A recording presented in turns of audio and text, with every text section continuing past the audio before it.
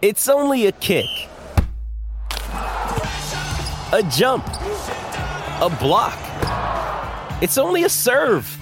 It's only a tackle, a run. It's only for the fans. After all, it's only pressure. You got this. Adidas.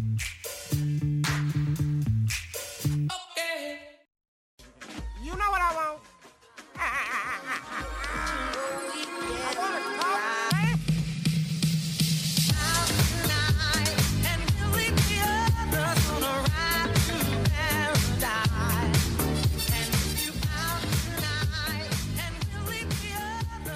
Hello and welcome to the Raptors Weekly Podcast. I'm Eero Samson Folk, and today a very special guest, somebody who we make time for whenever available, somebody who is in a new position.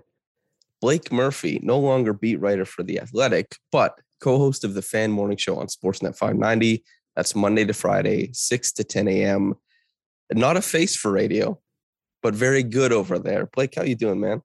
I'm all right. I feel like the hours have made my face progressively better suited to radio over the first couple of weeks. Well, hey, that's part of the whole gig, I think, is you become what you do. You know what I mean? Yeah.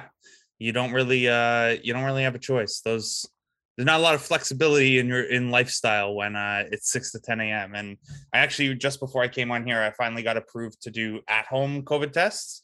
So that'll save me like 15 or 20 minutes in the morning. So I have to get tested before I can go into the studio every day. I'm double vaxxed, but you still have to get tested to go in. And now I have like a little at-home kit and an app that I can use. So woohoo. I can wake up at 4:45 instead of 4:30 now. Look out. Hell yeah. Is there anything you've come to appreciate about the mornings since you started waking up much earlier?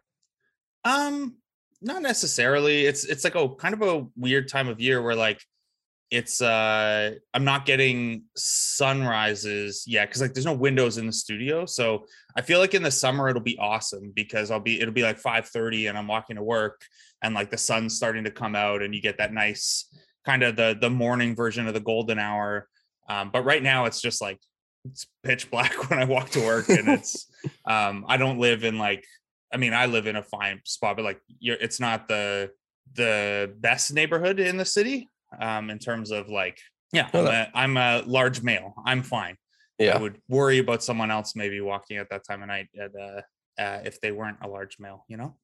You don't fit the ideal demographic for an attacker. They see the beard. Yeah. And I don't even think it's that. It's just a comfort level or whatever, but it's fine. I'm sounding very insensitive right now.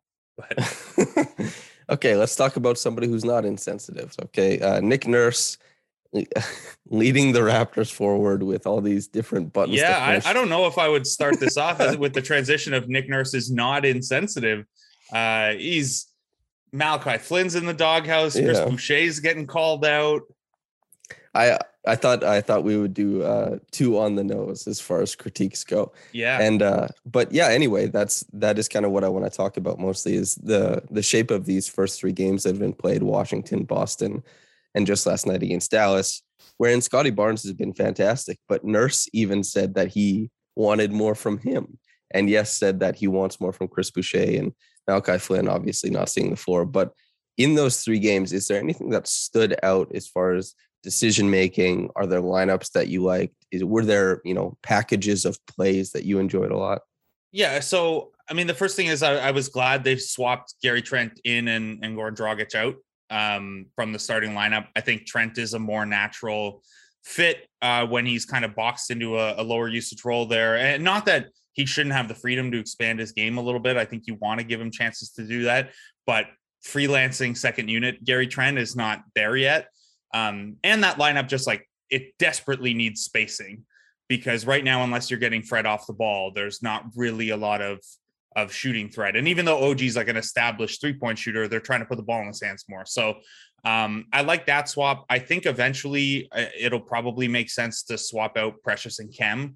I know Precious has been pretty good so far, averaging a double-double, showing some of the stuff that we were hoping he would show.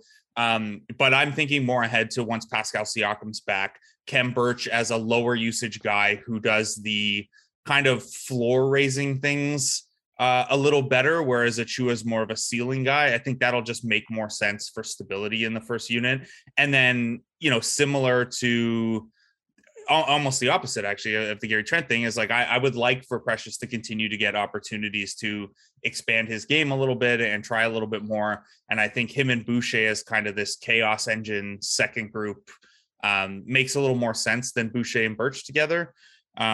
Just like in terms of the second unit finding an identity. So we'll see how those goes. Boucher's not playing a lot yet anyway. So, and then I guess the other thing is like obviously Dragic is going to play because they want to keep him engaged and you want to make sure he has trade value and stuff like that. Malachi Flynn only playing 3 minutes so far is alarming. And that's not necessarily just related to Dragic.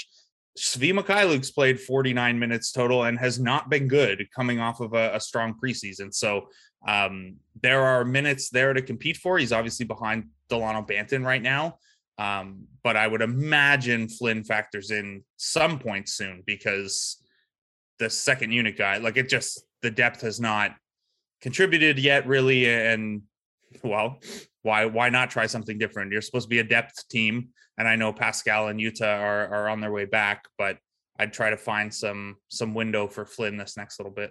What do you think of the idea that the Raptors style kind of mitigates what Malachi Flynn is good at and enhances what guys like Delano Banton, Precious, and Scotty Barnes are good at? Because I believe the Raptors are first in transition frequency, around 22-23% in the league.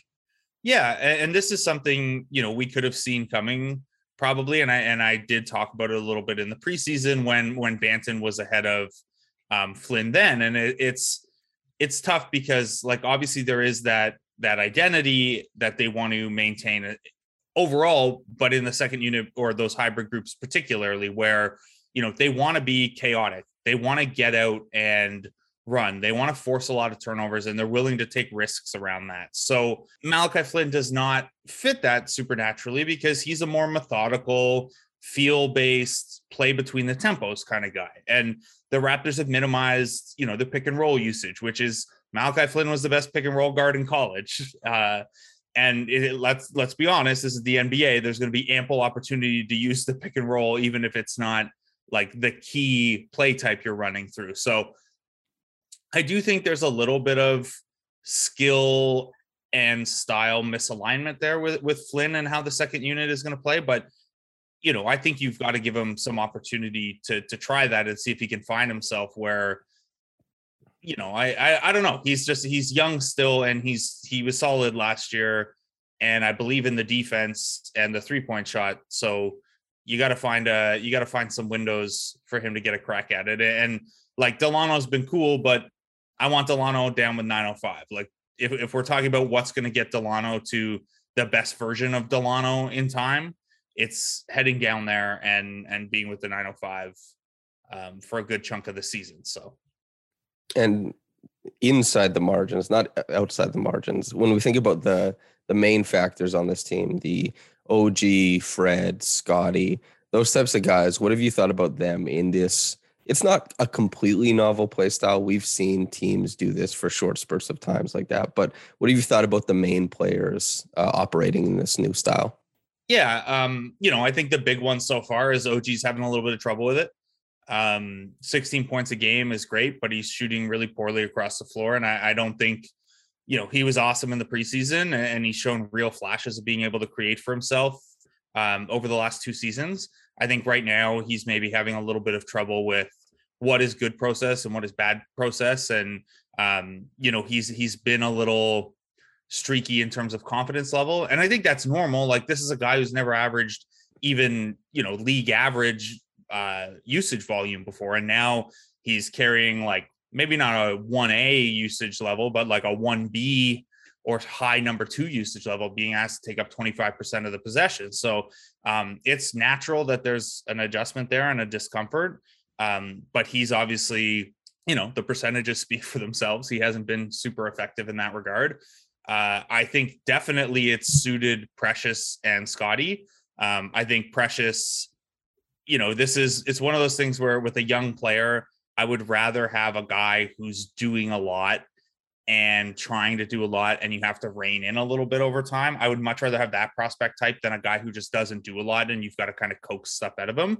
So the fact that Precious is willing to run off of every defensive rebound, shoot every offensive rebound, pull up from the mid-range or whatever, like I think those are good indicators about how confident he is and where his opportunities for skill growth are going to come.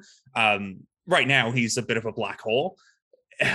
So that's going to be, part of the idea with this chaotic run and feel setup is going to be that everyone on the floor is supposed to be a good passer, because that's how you put together this kind of synergy of like, oh, the offense creates the offense, and like we don't have to rely on any one guy.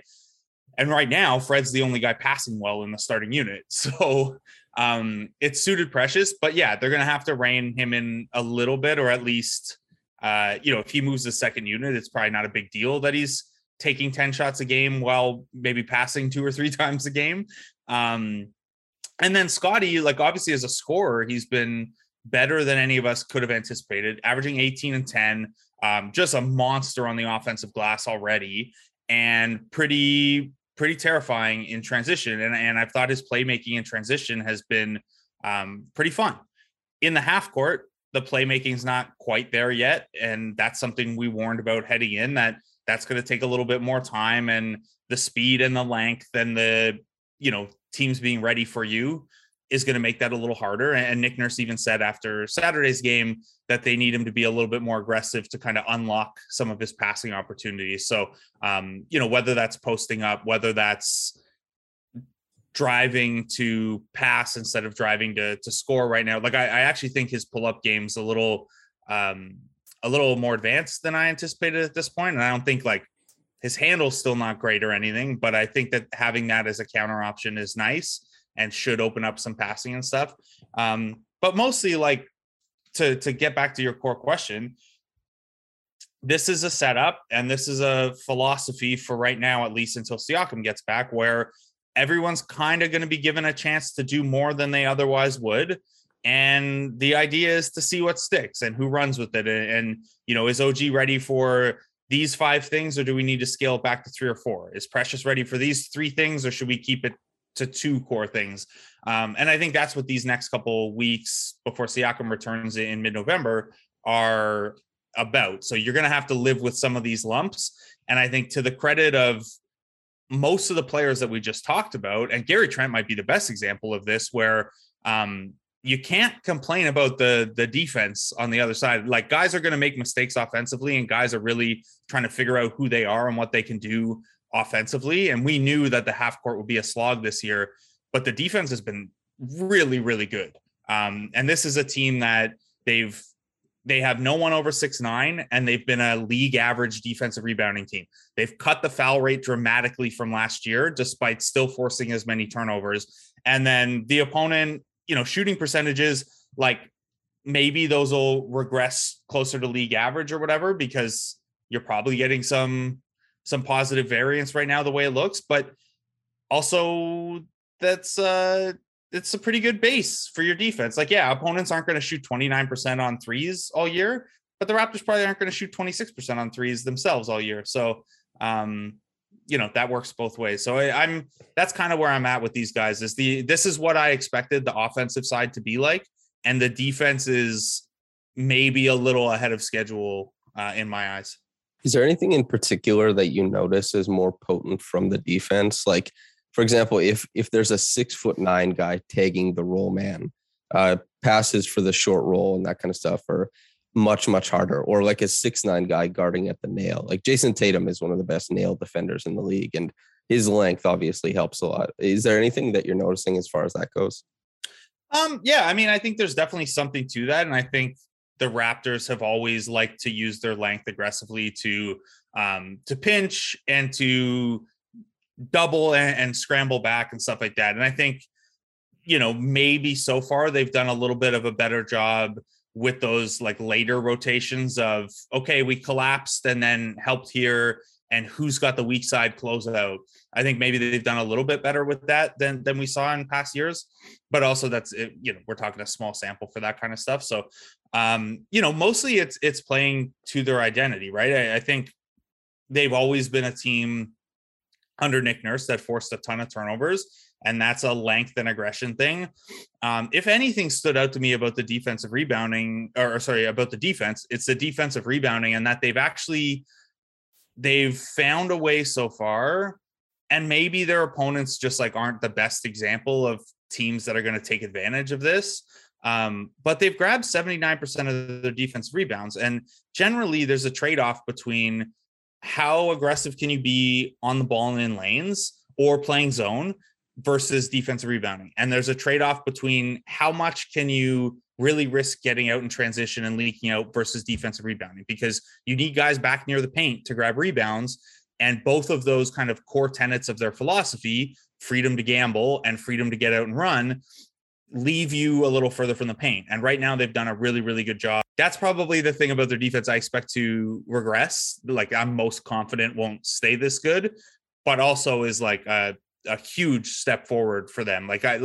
On paper, this should be one of the worst defensive rebounding teams in basketball, and them managing to, even if they can insulate themselves from that weakness a little bit and be 20th in defensive rebounding rate, I think that lets a lot of the other stuff play up. So this isn't really a tactical answer to a tactical question, but I think it is a big part of why they've been so effective defensively. And if you look at their kind of 4 factors from the last couple of years, it's been the one that stands out as oh yeah, this is the cost to doing the things you do well, is you're going to be weak here. And they've managed to avoid that so far. Mm-hmm. I also think that the 3 games they've played so far have been pretty good matchups for what their defense wants to do. Boston and Dallas in particular, because with Dallas, you could see before Luka went into takeover time, and Luka he was awesome. He was a little disrupted. Yeah, he had an awesome game, and the Raptors had an excellent defensive game plan, one that kind of hinged on putting the ball into Kristaps Porzingis' hands in the mid post against anybody, like Gary Trent Jr., Fred VanVleet. He didn't drive on either of them. He's fading away or he's passing out. And that allows their kind of strange Swiss Army knife defense to get more aggressive in other places, force turnovers and stuff like that. And then with the Celtics, their big man presence isn't as, dominant as a lot of other teams. And Jaylen Brown, when they're able to mitigate a lot of what he's good at, and it just comes down to Jason Tatum's shot making, that was wholly effective. So I'm really excited to see against a bunch of other types of teams, because the Wizards pick and roll game with Spencer Dinwiddie, Bradley Beal, and Gafford in particular was really, really effective, especially with Kuzma flying off ball. So I've been very excited to see the defensive applications game over game. And through 3, it's been awesome. But I think I want to get into the, not granular, but we can dive into more so player by player. And OG Anunoby, I think, should be the first guy we focus on. And each game, I think, has been one note in some regard. First game against the Wizards, a guy who's clearly trying to assert his pull-up. And game 2 against the Celtics, a guy who's trying to get to the rim. Game 3, he was playing closer to a role that we've seen from him prior, that tertiary type of scoring role where he's getting points off of cuts, he's hitting spot-up triples. Mixed into that was that fantastic drive on Luka that he got the dunk, and then also a pull-up going to his right from the mid-range against a drop. Hell yeah, good stuff, OG.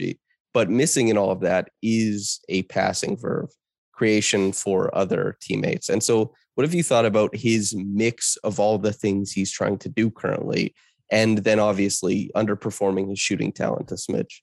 Yeah, the underperforming shooting talent is always a big one. It's basically Siakam's entire last season, where it was he actually got better at every area of the court.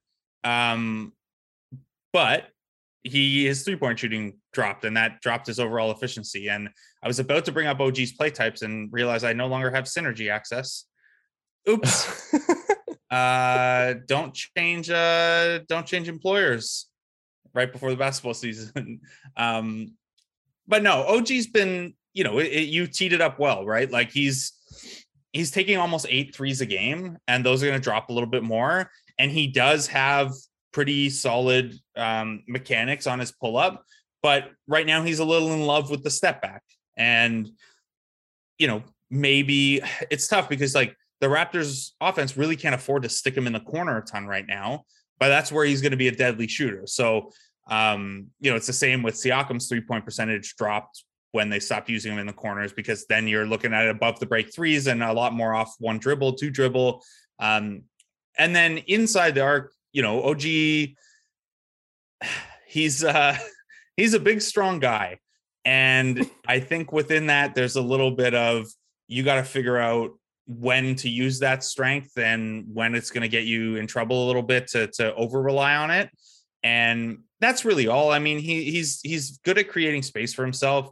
He's actually gotten away with, I thought, a couple, like Tatum got him with a push off a couple times, and then OG like came back down the floor and pushed right back off of Tatum. And it was like almost like okay, if you're not calling this, I'm going to try it too. But like OG doesn't have Tatum's push off game yet. So I think it's honestly, there's not a lot of like process stuff I'm that worried about with OG, because I think naturally the usage will find its kind of equilibrium point and they'll rein in like, okay, this isn't in your bag yet. You're maybe allowed to do this when you're hot, but this shouldn't be your first go-to. He can be a wrecking ball driving to the rim. So that's what I want to see most from him right now. And I think he does have pretty good instincts for dump offs and finding cutters and stuff like that. He doesn't have, he's not going to thread a pocket pass or like collapse a defense and make a wicked kick out just yet. Like maybe it happens once in a while, but that's not his core playmaking game. So I would like to see him focus a little bit more on using those opportunities where he has the ball in his hands to put pressure on the rim. The Raptors don't have a lot of that, especially in the half court. And I think with OG's strength and his ability to kind of lock eyes with the rim and get there despite the handle not being an elite handle and stuff, like we have a pretty good sample over the years of OG being able to bust that out once in a while. And I think that's where the focus as a self-creator should be right now. Like the mid-range stuff is cool. The footwork's great. It's awesome that if the threes and the rim stuff start hitting, you're going to need that mid-range bag for sure. But it's like, he's not at the point right now where that should be option one or the thing he looks for first. So, that's, I know this is some process criticism after I said I'm not worried about a lot process wise, but I think this is also like stuff he's going to figure out. Like he's 3 games into playing this role, and he gets some time to kind of find the footing. Yeah. Probably the most encouraging thing to me about OG, honestly, is that despite this heavier offensive role, like I thought he's been tremendous defensively through 3 games. And that's always the concern when a guy takes on more of this, both from a like energy and physicality standpoint, but also like a mentality standpoint of, he's trying these like Kobe mid-range shots and stuff. Like, is he still going to be the same guy defensively? And he's been the same guy defensively. I thought he's been tremendous on that end. So that's an encouraging point too, I think. Built different, truly. Mm-hmm. As far as putting the cart before the horse, if you're going to the mid-range stuff first, yes. This is just to see if we align on this, if you're seeing the same thing I do. I've noticed that quite often he is getting a step on his primary defender, but the Raptors in the front court currently are kind of low on spacing. I do find there's a lot of rotation towards him, and that's like the big thing, right? Is a lot of the best primaries know exactly what to do with that, whether it's like a counter, like we saw Luka do it last night, obviously, but whether it's going like a sidestep floater or manipulating his primary more so to get into 2-on-1 situations or 1-on-1 situations rather than 1-on-2. There's been no manipulation from OG so far. Are there any lineups that you think would benefit him in that way? Yeah, and I think that's a good point on your part. And I think that's kind of like a sequential step in growing into this role. And we went through it with Siakam and we went through it with DeRozan. It's like, okay, can you create for yourself? And then it's, can you create for yourself and react to what the defense does? And he's still figuring out that phase. And then the third phase on top of that is, can you manipulate what you know a defense is going to do? And then you're almost, a step ahead then. And that's what only not everyone gets there, but that's like obviously the Luka thing, and the Jokic thing is like, oh yeah, I know I'm going to do this, and then you're going to do this, so I'm going to do this, and then I'm going to do this, and you're not there yet. And OG's obviously, he's 3 games into having the ball in his hands a lot. So he's not anywhere close to that yet. And even Siakam's still figuring out, I thought Siakam's playmaking growth last year was him getting kind of to the top of that second tier of there's nothing you can, or not nothing, but there's not a ton you can throw at me that I won't be able to react to and figure out on the fly. And OG's kind of at the bottom of that tier right now, where it's like, okay, this is the first time you all recognize that I can score on you. And now I'm figuring out how to react to the fact that I'm not catching you by surprise. So I think the manipulating the defense is a few steps away for him still. Yeah, it's a tough one because he's always, I thought, for a low usage guy, had pretty good passing chops and good vision and good feel and stuff like that, especially, him as a baseline cutter or the odd time he posts up and finds a guy. Like, he has good instincts with that kind of stuff. But to marry those two skill sets of I'm a good playmaker as a tertiary and I'm now a primary, like it's not the same type of passing. It's the same base kind of skill set and feel that you need, but you have to unlock that in a completely different way.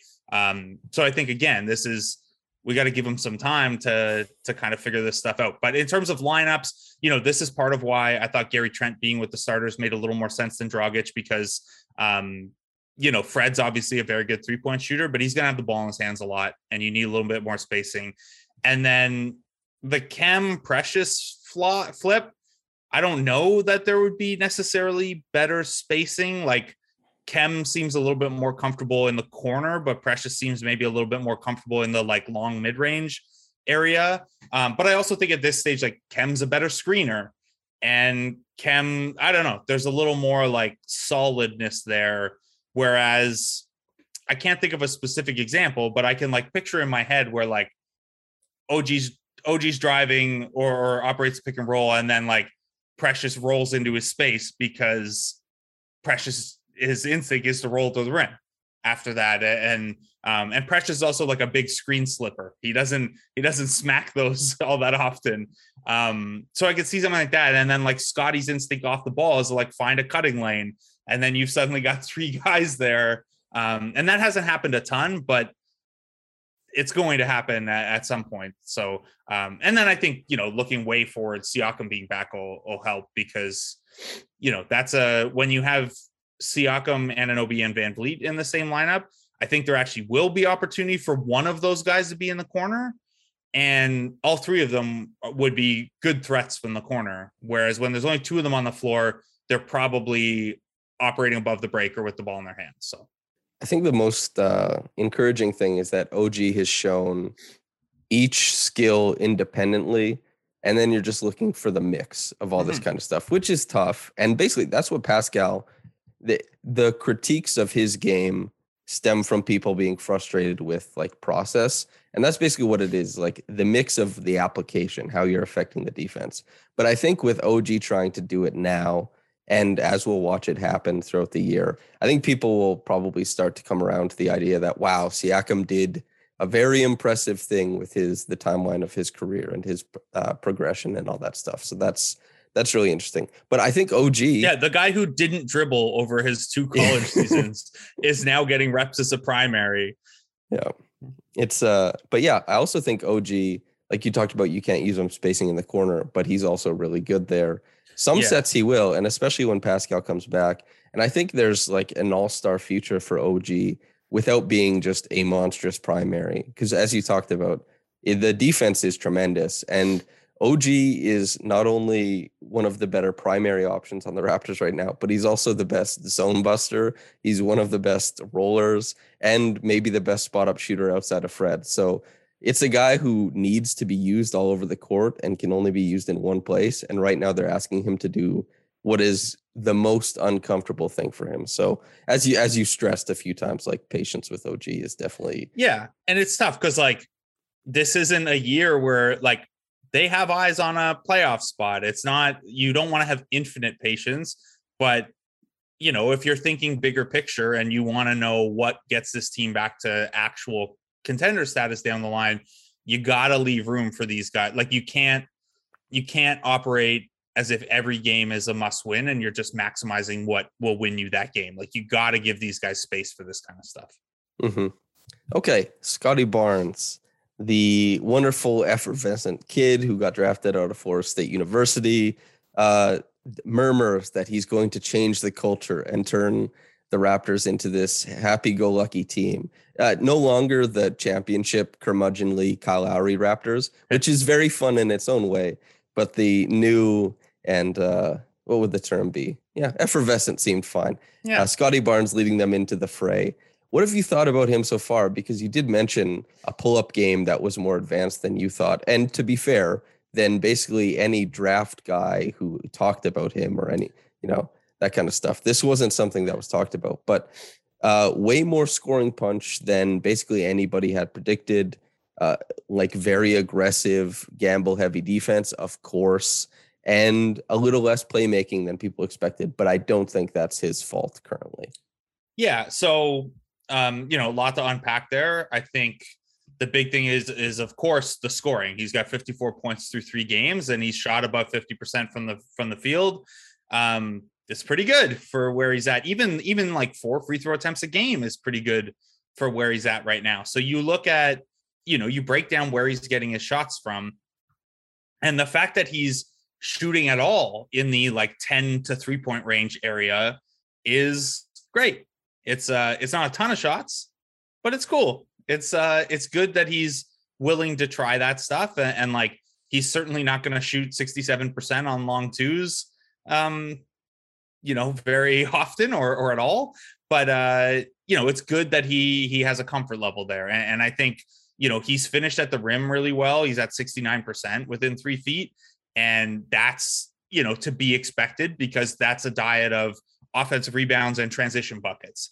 But it's where probably the part of his scoring mix that I'm most impressed by so far is he's shooting 55% in kind of that like low mid-range floater range.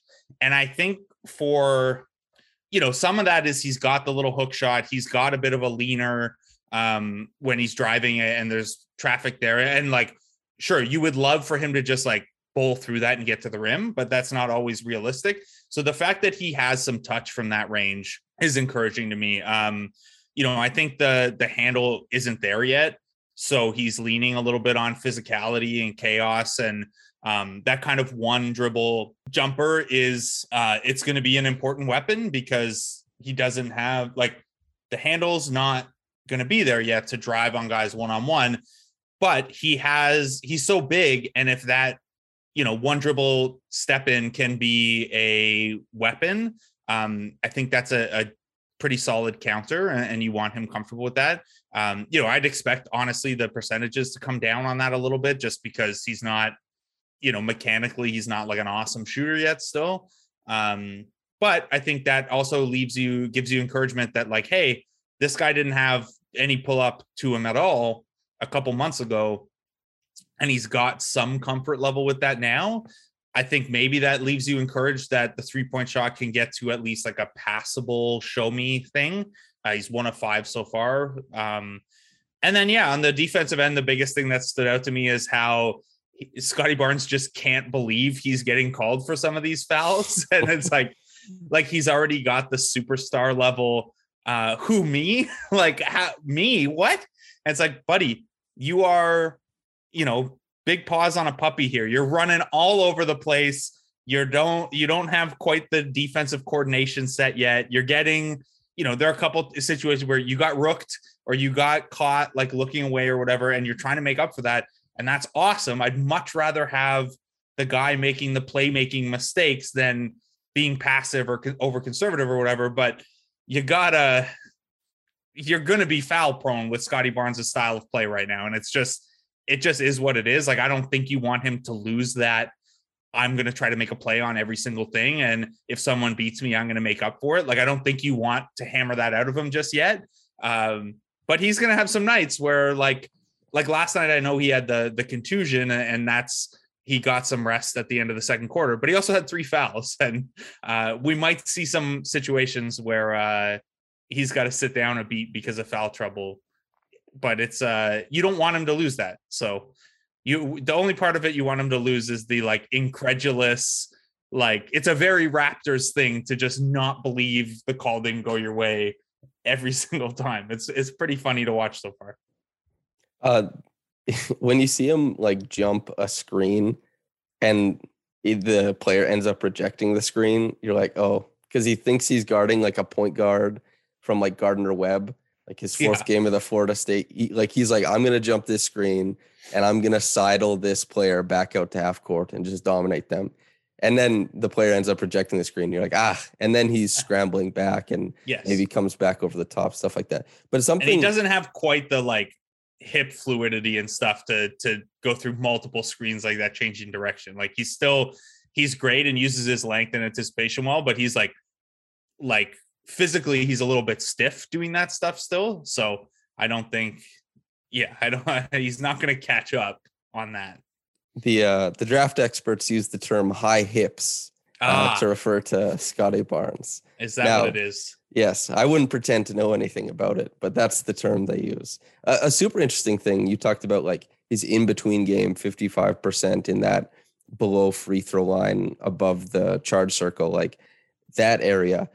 This is the whole deal with drafting high field players is you see it apply in like, obviously his playmaking was the biggest thing. He was stamped as a playmaker coming out of Florida State University, but you wonder if that feel can apply to other parts of the game. And I've been so intrigued and encouraged by his one-on-one offense because he has an excellent feel for where his defender is in proximity to him. And this has gotten him like to the front of the rim, to advantageous like bank shots and all that kind of stuff. And the craft to be able to score one-on-one in those kind of get the ball in a pinch, you flash into the lane and now he's going to kind of rummage around there and get a bucket. That's kind of awesome. Like, hell yeah, because that wasn't something. Yeah, and then like imagine when the skill catches up with the feel, right? And this is like this is one of my takeaways from Summer League, and it's hard to verbalize this, but like at Summer League, it felt like his brain was ahead of his body, kind of, where he was seeing opportunities to do stuff and trying to do them in really cool and encouraging ways. And like, the handle's just not there yet, or like you don't have, you took the wrong angle or you bowled over a guy or whatever. But I was very encouraged by like, oh man, you saw that opportunity and were like aggressive toward it. And like the skill stuff can catch up, right? Like it's much easier. I think not that any player development stuff is easy, but I think it's easier to bring along skill than feel. Mm-hmm. So with him, I think that stuff's pretty encouraging. Well, this is also something Lewis had talked about with Pascal. Something he used to do in pick and roll coverage was he'd cheat to the strong side, knowing that he could recover to the weak side. And this would make reads really, really intimidating for ball handlers. And it would make it very, very crowded for rollers who are either short rolling or trying to get all the way to the bucket. And Scotty Barnes, I've seen him cheating some plays in the proper context. And so, as you were saying earlier, like there are some defensive playmaking faux pas he's making where he has to catch up. And when you're a big man, you operate in the vicinity of the basket. Rarely do you play one-on-one basketball like guards often do. Like you're not attached to a man chasing around screens or trying to get around screens. It's all about proximity to the basket. And the dimensions of the floor change at a few different levels. So it's always going to be adjustment that way. And I've been pretty happy with just seeing how he's going to continue to adapt that way. And most importantly, transition. Hell yeah, Scotty. His throw ahead pass, he has a step on everybody. It's very rare to see from a guy his size, but he gets the board and he throws it with his weak hand out and bursts into space. Just last game against Dallas, you could see he was managing 2 different defenders because he had one guy on his hip who he wasn't looking at. And then the player who was trying to come up on the strong side of him, he knew where he was. And so he's managing 2 defenders while operating in a lane in transition and trying to open up lanes for other. This is stuff Kyle Lowry did in transition. And Scotty Barnes is managing lanes for his teammates. That's awesome to see, not to mention like the no-look passes. It's not even like he looks at the guy and then looks the other way and is like, it's a no-look pass. Now, he doesn't look at the guy. He just has incredible awareness. So that's by far the most fun aspect of his game so far. Is just he looks like he's going to be one of the best transition players for the next like 10 years. Yeah, and you like, yeah, again, it goes to kind of like the skill and feel components where if he's already seeing that stuff and trying that stuff, like I think of like the handle and like what if he gets competent dribbling in transition too now. And not that he's like incompetent, but like he doesn't have like he doesn't have a lot of dribble. He's just grabbing and going, right? And it's like, okay, well, what if you unlock a little more where he's also, you know, if he gets a Euro at some point, then you think of what else he could create. And like, I don't know, it's so fun. There's really not a lot more to say than that.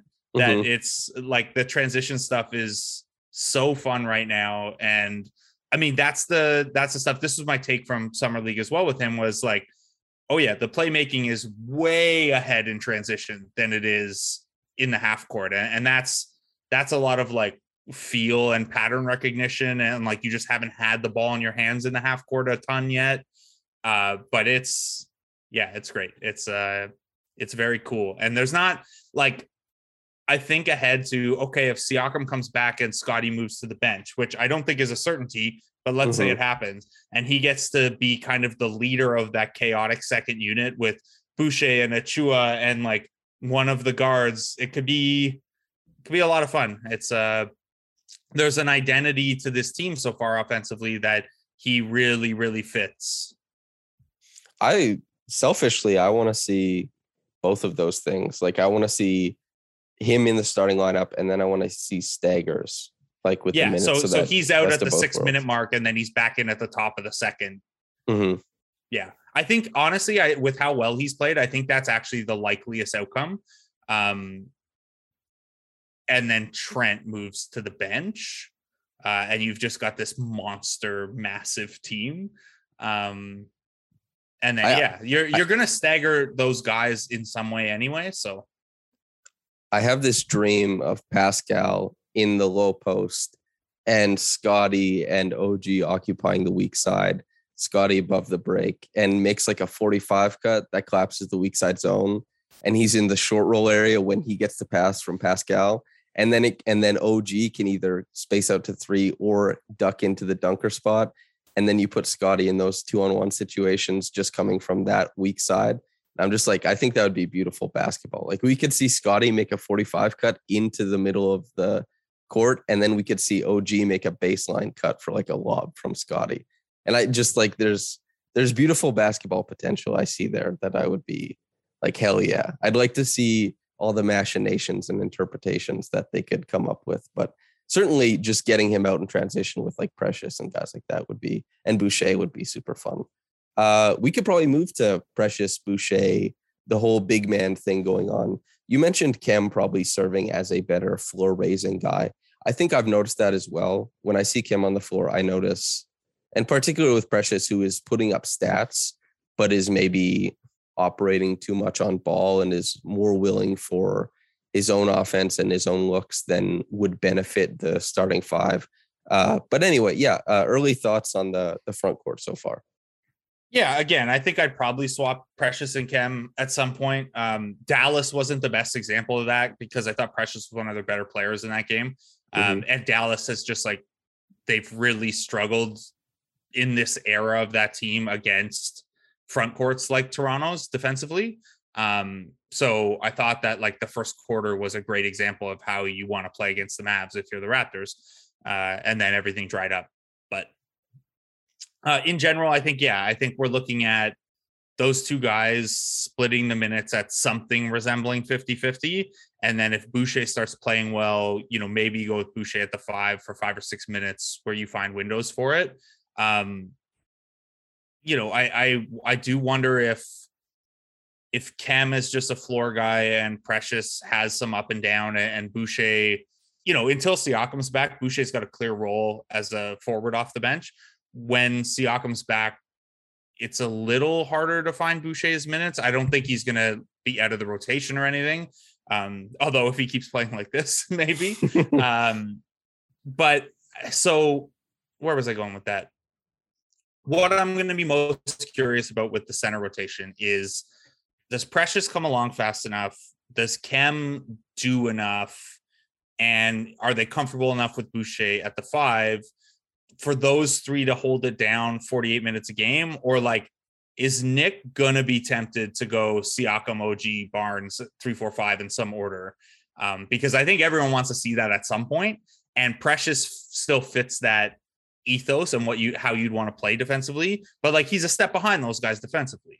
So I'm curious if Nick gets tempted to do that eventually. For right now, like it's not, I think they have 3 guys you'd be comfortable with as your backup center, and none of them are a starting caliber center. And that makes it a little hard to manage the position a little bit, but it's also not that bad. Like you always have a solid center on the court. You just don't have, you're not going to start many games with an advantage at that position. So that's about how I feel about it. It's gone pretty much how I expect so far. Like, them playing close to the same amount of minutes, Precious having more stats, but Kem probably having like a steadier impact. I think that's probably how it's going to play out. I vow to the listeners and people who read my work, this right here is the last time I will openly pine for Rashawn Holmes on the Raptors. But, ooh, God, would that be nice? And sorry, I should just say, even though I say Kem being a little more solid or whatever, like by net rating and plus minus and stuff, Precious has much better numbers right now, but that's almost entirely like line mate dependent. He gets the swing minutes. He's gotten them so far this year. Yeah, he gets the starter minutes, and then he's also gotten, like, he was on the floor for that Banton led run. So like we're talking about tiny samples for that kind of stuff yet. So you got to go qualitative for lineup stuff right now, I think. And I do think as a guy who, if the listeners have been listening to any of the podcasts I've done, I've come in a little lower on Kem than maybe the consensus. My eye test of him so far is I think he's actually been quite good relative. Yeah, I wish there was more to the passing. Like he sees those short roll and elbow opportunities just a little slow for the Raptor system. And it lets, like, the whole thing is you can't let a defense catch up, right? And that's never been Kem's game. And I thought down the stretch last year, it was like, oh, maybe he has that. And also this is a guy who missed most of camp. So there's an element of that too. But that's where I think that unlocks some stuff if he can get there. But not everyone's going to be a playmaker, there's no Bielitsa on the roster currently to unlock every funky short roll. Yes. Belly Jokic. Yes. Greatest of all time. Okay. Let's do a guard rotation. Fred, Gary, Svi, Dragic, and then obviously we'll have some Banton stuff because he's super fun. And even though we covered him a little bit on earlier, that's okay. But Fred, a very strange mix so far, but he's in a super, super tough position. I think this team is not at all geared towards Fred's. This does not enhance his game. This is asking Fred, like, we know you're a really, really smart guy and you're a great player. Please try and make it work in this context. What have you thought about him doing that so far? Yeah, I think he's a tough one to evaluate because, like you said, he's the ball's being rolled out there and they're basically being like, Fred, figure it out, man. Like, please help us figure it out. And he's such a, like, I thought the first game he was over aggressive looking for his own shot. And he had those comments after the game of, well, if I play better, it calms us all down. And that's probably true, but also, like, what are you gonna do if you're Fred? Like the Boston game, I know they won the Boston game and his minutes were really strong and he had 9 assists, but like, you probably also can't afford Fred VanVleet only taking 10 shots right now. Like, you play that game out a couple times and I don't know that the offense holds up as well with Fred in like a pure distributor role. I'm not at all worried about the threes. Like, it's Fred VanVleet. He's not going to shoot 22% on threes. Like, I think the floor there is like 35 or 36%, even if the diet of shots is really tough. There is no room in that current starting lineup for him to play off the ball. So I'd expect his 3-point percentage to be a little bit lower right now until Siakam comes back, or if he gets more minutes with Dragic or whatever.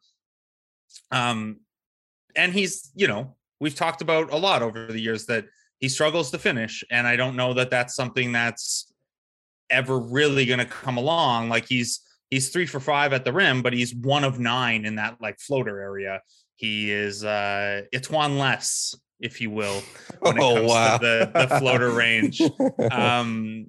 And like, it's not even a case of like, oh, there's some cool process side stuff. It's just like, he just hasn't been that good driving to the rim, driving to the paint right now. So that's tough. He's had a tough couple games, but I think there's a lot on his shoulders organization wise and mentally. And I thought, as usual, the defense has been there. I thought as a passer, his Celtics game was really, really good. But not dissimilar to OG. Like he's got to figure out, this is the first time he has the ball in his hands more than anyone, right? Like he was co-point guard with Kyle and really co-point guard with Kyle and Siakam by the time last year came around. So this is new to him too. And it's not like throwing the ball to OG and getting off ball is not the same as throwing the ball to Kyle or Pascal and getting off ball. Like he can't expect his baskets to be created for him by anyone in this lineup. So it's tough right now. Like I don't expect Fred to be hyper efficient over this like 12 or 15 game stretch without Siakam, because there is no path to easy baskets for Fred VanVleet right now. And I don't want to make, like certainly if his true shooting percentage stays at 42.2%, we're going to have a real problem. We're going to have to talk about Fred.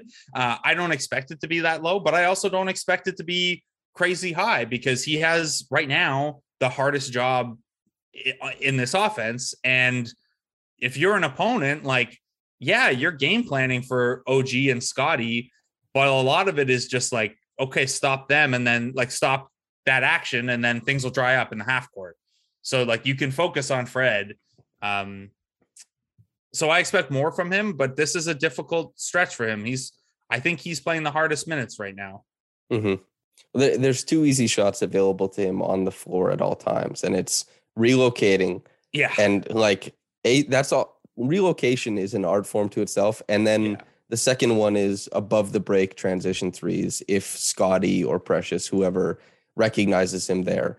And that's like something the Raptors can do as a favor to themselves, is not have Fred push in transition and just try and, become more efficient that way. But yeah, totally. I hope Raptors fans are aware that these limitations for Fred aren't new, and this doesn't take away from anything that he's good at. He is just, as you said, playing the hardest possible minutes for his skill set, his archetype, whatever. And there's just no structural help to what he's doing. It's a slog out there for sure. Yeah. And even the relocation stuff, like, yeah, he's very good at it, but it also, relocations require like, there has to be another guy who knows you're relocating and hits you as soon as you hit that 3-point line.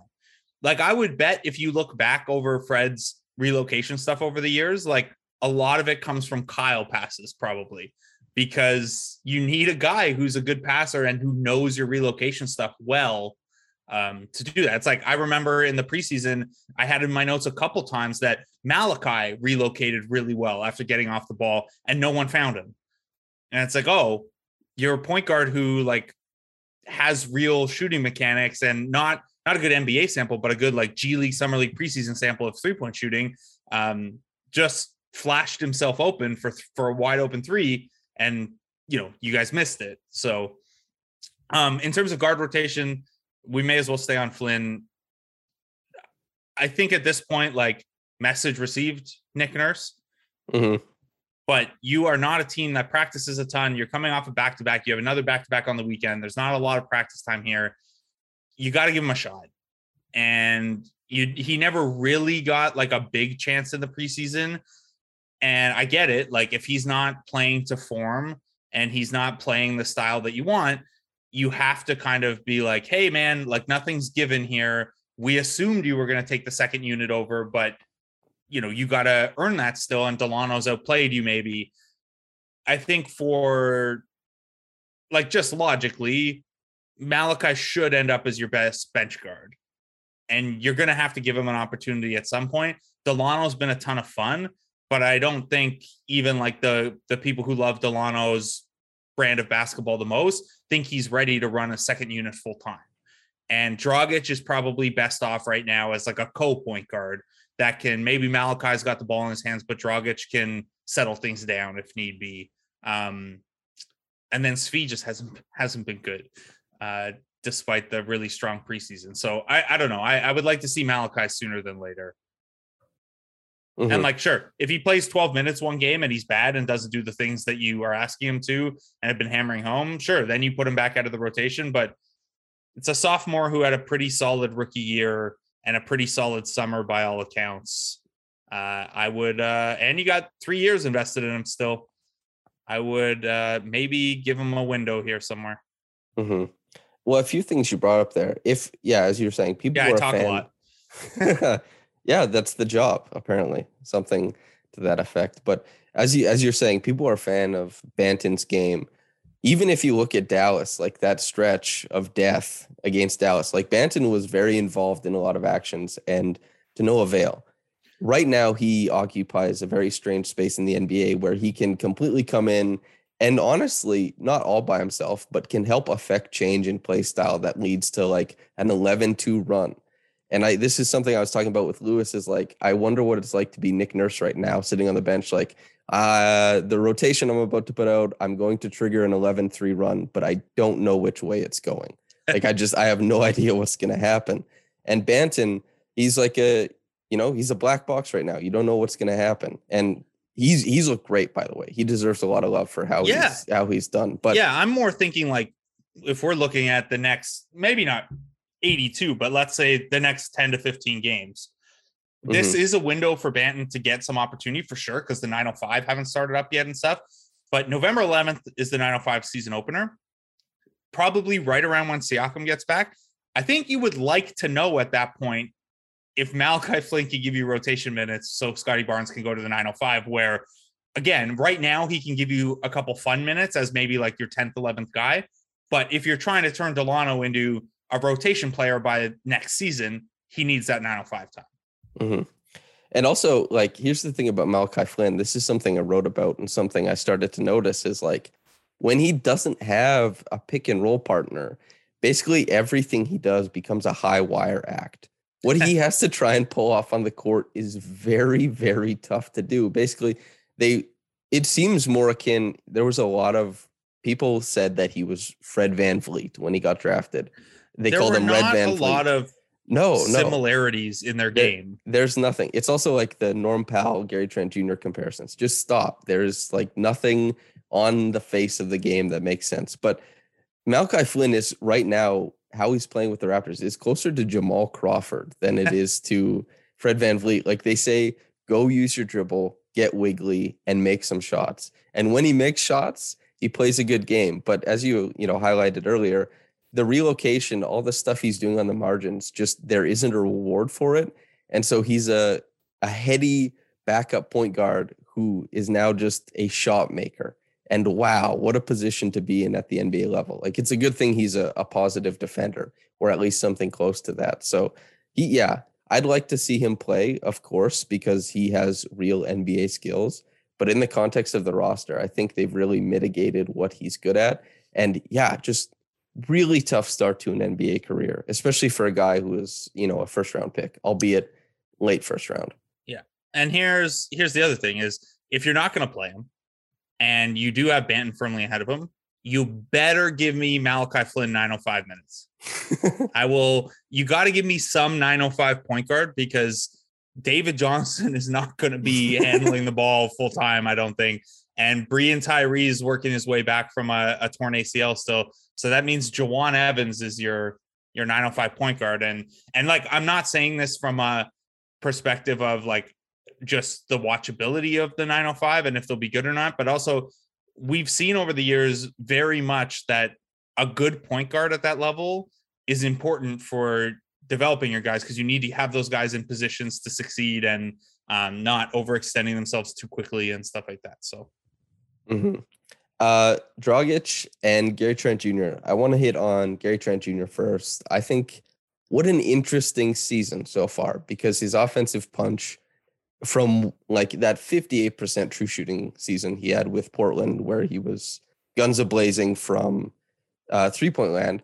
I don't think like a good Gary Trent Jr. season again, I think he could get close to that true shooting percentage. I think he could provide a similar shot making punch.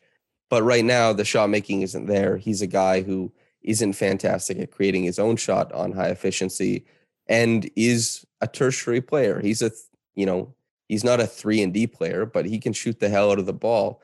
The most impressive thing I've noticed so far is a little bit more punch defensively. And that's made the floor of his game has risen, I would say, considerably from where it was with the Raptors last year. And that's why you've been able to, or I've been able to, as probably somebody who's been a little bit harsh on Gary Trent, stomach his minutes even as he's shooting 33% from the floor and providing no playmaking pop. Yeah, through 3 games, 8 steals, 13 deflections, 5 loose balls recovered. Mm-hmm. That is pretty good. That deflections number is tied for 6th in the NBA so far. Fred's first, by the way.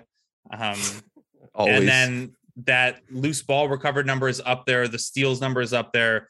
Tiny samples and all that stuff. But Gary Trent's defense was overrated when the Raptors acquired him. And people were like, oh, this is like, I don't need to get into the specifics, but people were very, very much locked into Gary could be or is a good defender. And I think should have been, could be, because he has a bit of the, like, I thought his time in Portland, he had a bit of the, people think you're a good defender because you're doing a lot of stuff, but you're not actually like impacting the opposing offense. Pat Bev trick y'all, man.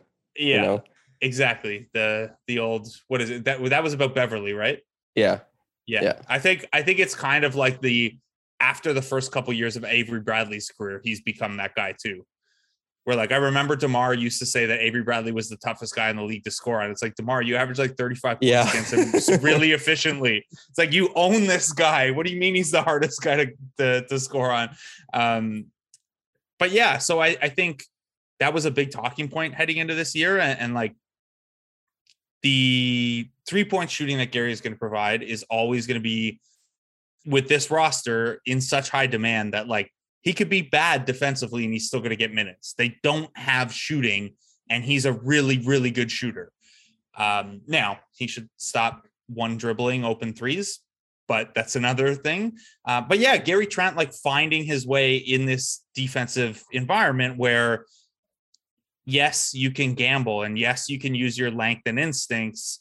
But what comes with that is you got to put your ass on the floor and you got to put your body into bodies and stuff. And I think maybe he was a little too much of a kind of finesse defender last year.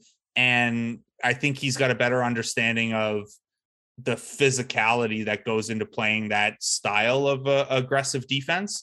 Now, I don't think, I'm not ready to be like, oh, Gary Trent's going to be all defense or anything like that. It's a 3-game blip and a strong preseason defensively. And if he shoots 33% on threes, the fan base is going to turn on him anyway. But I think it's really encouraging because you look at potential closing lineups the Raptors could have in close games if they ever play one. And you don't want a guy that can get picked on defensively, but you also can't play a lineup where Fred VanVleet is the only guy who's a shooting threat at all. So, one of Gary or Svi or Sam Decker is going to have to be on the floor late in games. And I think we all know who you would prefer from that group. So it's great. It's good to see, 31 minutes might be a little high for him once Siakam's back and we see how the rotation shakes out behind that. But right now they really need his 3-point shooting, and he's answered the call defensively. I don't think he leads the league in steals and deflections at the end of the year, but it doesn't hurt for right now. Mm-hmm. Basically, like all he has to do is be a positive defensively, and his impact completely and radically changes for the exactly Raptors. Like 18 million annual was a little rich for him and what he does right now. But if you could shoot 40% on 7 or 8 threes a game, which he's done in his career, the barrier to being valuable is not super high. You just gotta, you just, if you shoot that many threes that well, you don't have to do a lot of other stuff to be a helpful player. And a path to that is be something north of an average defender, and you're made. Like how many guys in the league get paid being a 36% 3-point shooter that you can trust to have on the court defensively and not even be a lockdown guy? Like you're making 8 figures forever as that kind of guy. And then you nudge that up to 39, 40% 3-point shooting. And you nudge that up to, oh, maybe there's a little turnover juice on top of that defense. That's a real path to making some money in this league. So hopefully it keeps up. Mm-hmm. And from like a cap perspective, you only have to be in the vicinity of like value, because this is it's all weighted stuff and it's all metrics. And even though you could find places that say, well, Gary Trent Jr. is a guy who should have gotten a $9 million a year contract and is currently on 18. Like, yes, he is very clearly not. He's in the vicinity of OG Anunoby and Fred VanVleet, while very much not being in their vicinity as far as impact. But as you said, like, play defense, hit threes, and the offensive limitations, which have been very clear so far, people will look past that, because playing good defense and hitting threes at a high clip that's money in the NBA. And most importantly is that there is a radical aspect to his threes. It's not Eric Gordon, like he'll be respected as a shooter despite coming in at like 32 and 29% for long stretches. But he is a guy who, it won't be show me. It will always be a closeout and stuff like that. Right. And he can sidestep, he can get around. He's not glued to the spot where he catches the ball. And he's shooting poorly right now over the first 3 games, and he's 5 of 15. Mm-hmm. Like, that's not a 2 of 15.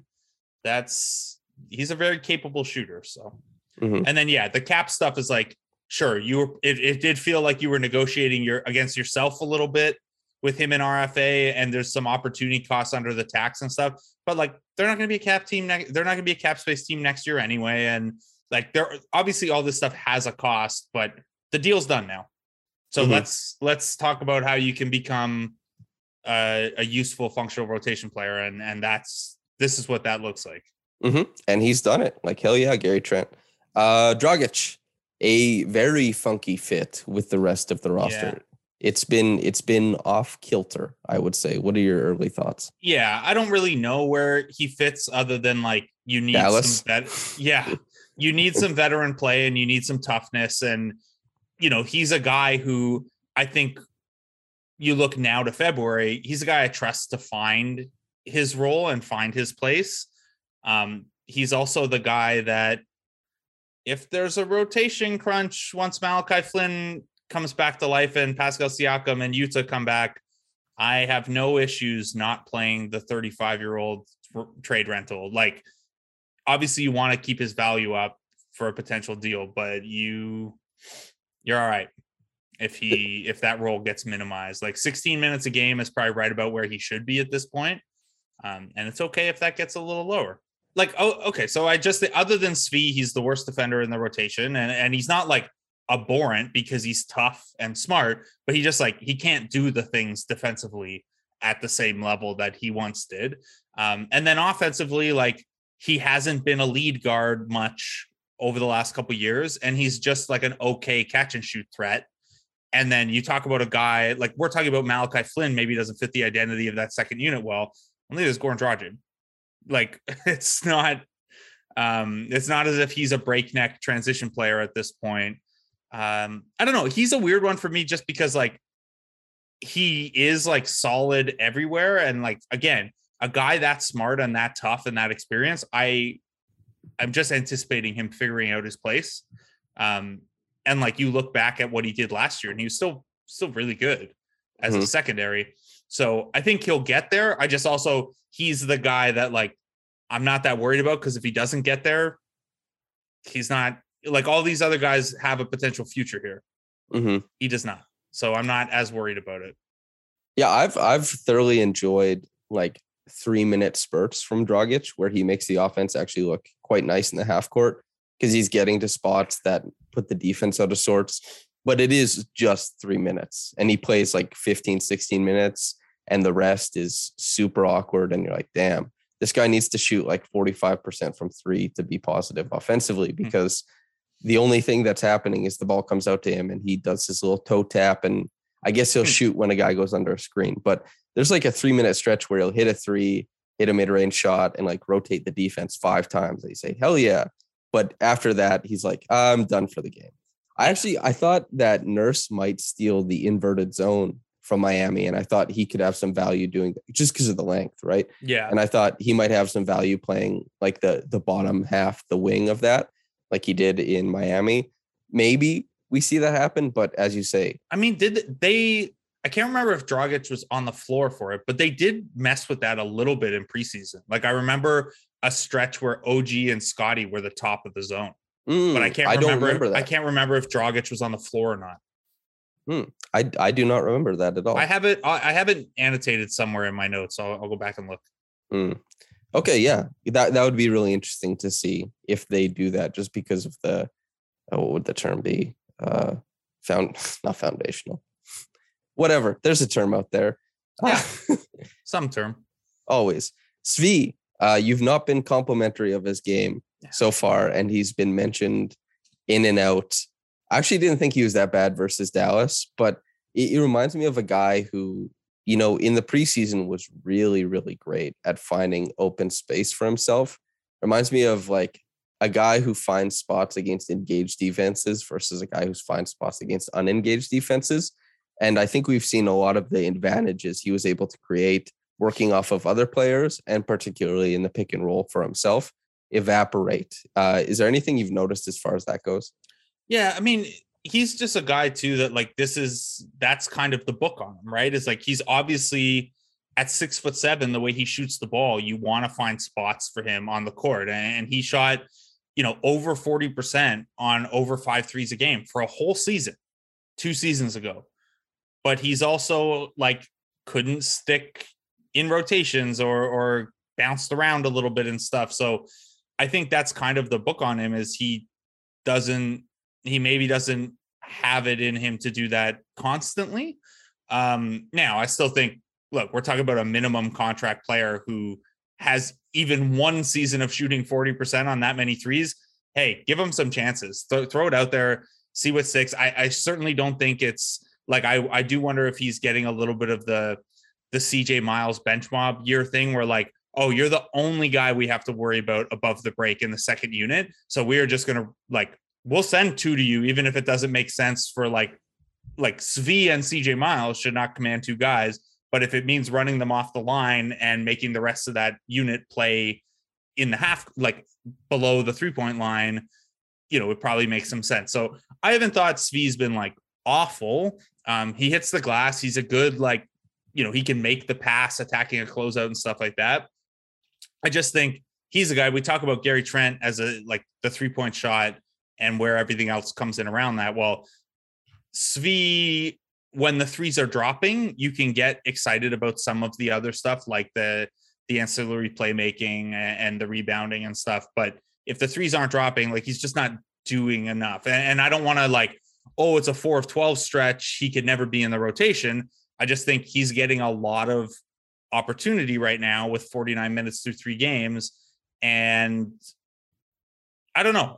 This is partially like, I'd probably be entirely fine with it if Malachi Flynn wasn't on the roster or had even got the Delano Banton minutes or whatever. But I'd like to see that role bounce around a little bit. You're supposed to be a depth team this year that can go a little deeper. I'd like to see someone else get a crack at it for a few games and see what sticks. That's all. He reminds me of a player that is like a quintessential Doncic mate or Harden mate or something like that. You know what I mean? Like, defenses are overloading elsewhere. You let him make reads from the weak side as a cutter, or if the ball moves there, and as a shooter. And that, just in the loosey-goosey nature of preseason, he looked awesome making those reads. But that stuff has been clamped down. Who is that guy on this team, right? That's commanding Freddie. Attention. Yeah. Now I will say, the year that he shot so well on such a huge volume for Detroit, like, Andre Drummond was their best player. So maybe he doesn't need that. You know, the Drummond, Kennard, Blake Griffin, Derrick Rose were like his common starting mates. So maybe he, you know, I don't think Markieff Morris is breaking down defenses that way. That's so maybe the he work can find of Kennard, it. Obviously, more than anything. Kennard is another weird guy, kind of like Svi in that way, that there'll be stretches where you're like, hell yeah, this guy really gets it. But then the rest will be unbelievably muted. And I will say Kennard has 4 years of shooting at that level where Svi has 1 out of 3. Yeah. Kennard volume fluctuates, but he has found a way to shoot 40% on threes every year. So, well, Kennard is good. Like Yes. he's verifiably a positive offensive player who can provide a bunch of different things, which, by the way, even if OG doesn't smack the hell out of his ceiling, this is like, that's a huge benefit to put him in these positions. It just made me think of Jeff Green for some reason, like a guy who's so good making reads as a tertiary guy because of so many strange forced, possessions as the primary. And like, if OG just ends up as a guy who's like way overqualified for a role and, 7 years down the road is this monstrous player who gets to play next to like this incredible heliocentric guy. And, when you put him in like 1-on-2 situations or 2-on-1 situations, like he always makes the right read because you said Jeff Green. My brain goes to Thad Young with this. Both. Yeah. You know what I mean? Like, yeah. They're free Thad Young. Come on. What is going on? Listen, the Spurs... It doesn't need to be Toronto, but come on, 9 minutes so far? What are you doing here? He has to go to the Nets. Like, there's only one way this ends, right? Like, Thad Young goes to the Nets, obviously. I don't know. Does he fit into their trade exception? He makes like $14 million this year. Buyout. Yeah. Maybe, right? This is last year? Yeah. Okay. Yeah, like maybe. But who knows? Oh, send him to Toronto. He would be. Not that there's any room for a forward, but come on. You just want to somewhere. Send him somewhere I can watch him all the time and it's cool. That's literally like, I wonder, do you have a roster of like Blake pals? Like guys that you've just enjoyed like chatting with? Is that something? A spreadsheet? No, not as much. This, especially like the last couple of years, obviously we don't get to do a lot. And I haven't been physically around to talk to road guys and stuff, but there are a couple guys that I like. I've never talked to Thad though. Oh, seems like a Blake guy, not just in play style, but in demeanor. Yeah. There are some guys that I like. Wainwright, NBA. Yeah. Phoenix Suns. Let's go. Yeah. Good for Ish. No, I'm trying to think I remember really liking Bazemore. Bazemore was really good to talk to. Larry Nance was awesome. Larry Nance is awesome. I love his game. Corver, excellent to like talk X's and O's with. So I'm trying to think of like visiting players, not Raptors, because obviously everyone knows who the good Raptors are to talk to. Mm-hmm. Norm Powell, famously great quote for very many years. Yeah. What have you thought about? This is something we talked about after the draft, but the content creation Raptors. What have you thought about their endeavors in that regard? There's been a ton of fun clips that have come out about the team. Yeah, I thought the first Open Gym episode was cool. I haven't, this is one of those things that like it's fun, and I'm glad the Raptors skew that way versus being dry or not doing it at all. To be completely honest, I'm 35. It has a little bit of diminishing returns at some point. Yeah, like it's better that it exists than that it doesn't. But yeah, I'm not, the first Scotty Barnes clip hits and then the second one doesn't hit quite as much. And then like the 13th one doesn't hit quite as much, and just some diminishing returns. That's all. You're not the Scotty Barnes fan club on Twitter? Like no. One of 27. They keep DMing me. But I actually got DM by too. Yeah. We'd love you to join us. Support Scotty. No, it's fun. But especially like when they're using they used the other night a Simpsons gif of Homer holding the little leprechaun after they beat the Celtics. I thought that was pretty clever. Baked beans was a hit as well. Oh yeah. Pretty good. Bake them up. I love beans. Yeah. Yeah. Big beans guy. It's nice to, Trey, shout out to Trey Kirby. Scotty Barnes is he's one of the bean boys now. Hell yeah. 3 of us are going to go for beans. This All-Star weekend this year. Wait, have you ever been to a bean spot in your many travels throughout the years? I don't know if there are spots specifically for beans, but like the mark of a good barbecue place is definitely having good beans. And then this is more US than Canadian, but I love a good baked bean with breakfast. Mm, big baked bean boy. Yeah. There you go. The bean boys. Let's go. Potpourri. Is there anything else you've thought was interesting about the Raptors this year that just you talked for like 4 hours every morning for the weekday, but is there anything I don't you talk feel for 4 hours every morning. JD talks for 4 hours every morning. I fill in some gaps. Yeah, right. Are there any gaps you'd like to fill with me? I don't know. Like, I mean, anyone listening to your stuff, I'm sure, is aware of this and like has the perspective on it. But like, patience is a huge thing this year, right? Like, this is a team I'm sure we'd all love to win 41 games and be seventh in the East and have like win the play-in and then have a cool, like hosting a play-in at Scotia would be cool and then have a fun playoff series or whatever. But like, also that's not really what this year is about. It's about all the stuff we talked about with getting these guys expanded opportunities and figuring out what they are and, let everyone have 10 things on their roll card this year.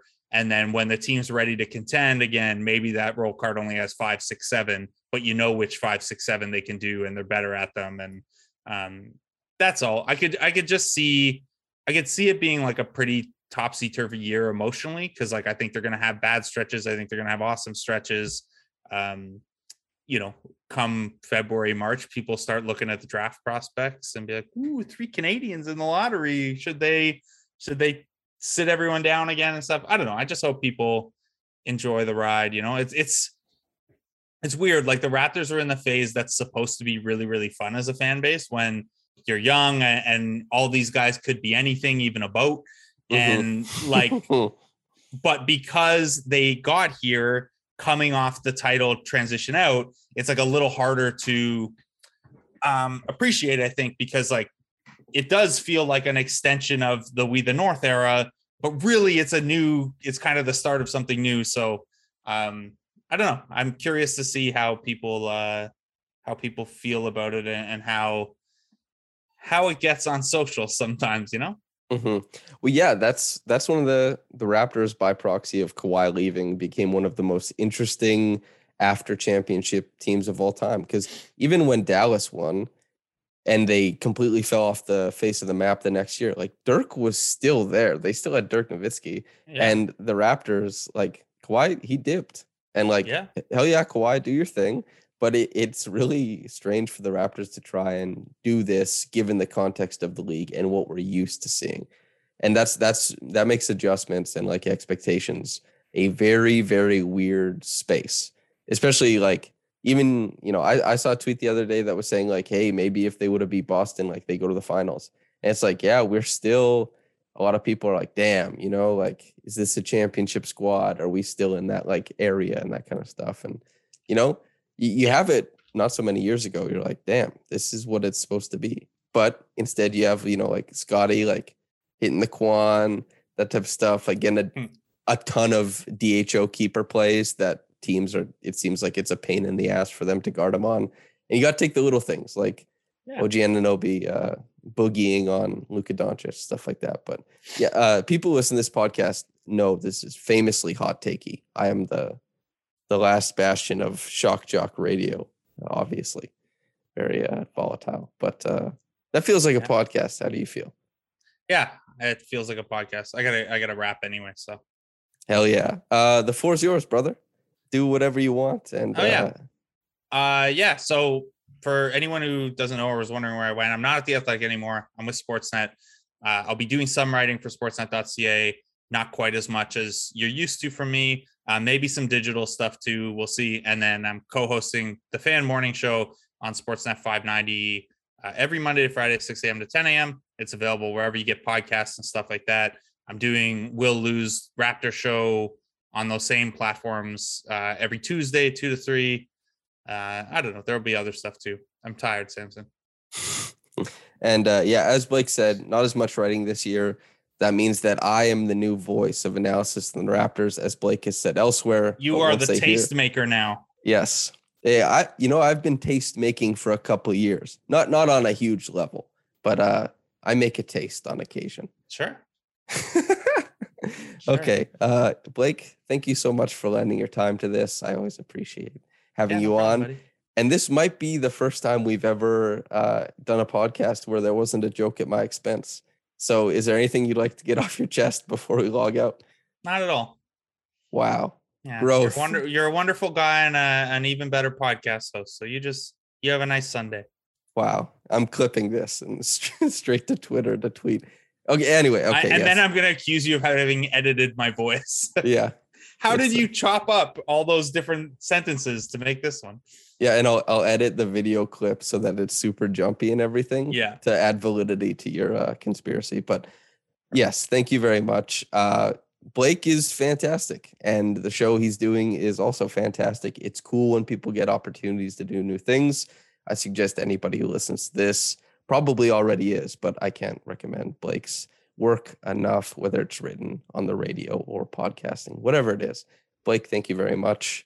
Listener, thanks for tuning in, whether you got into this in the morning or at night. Have a blessed day and goodbye.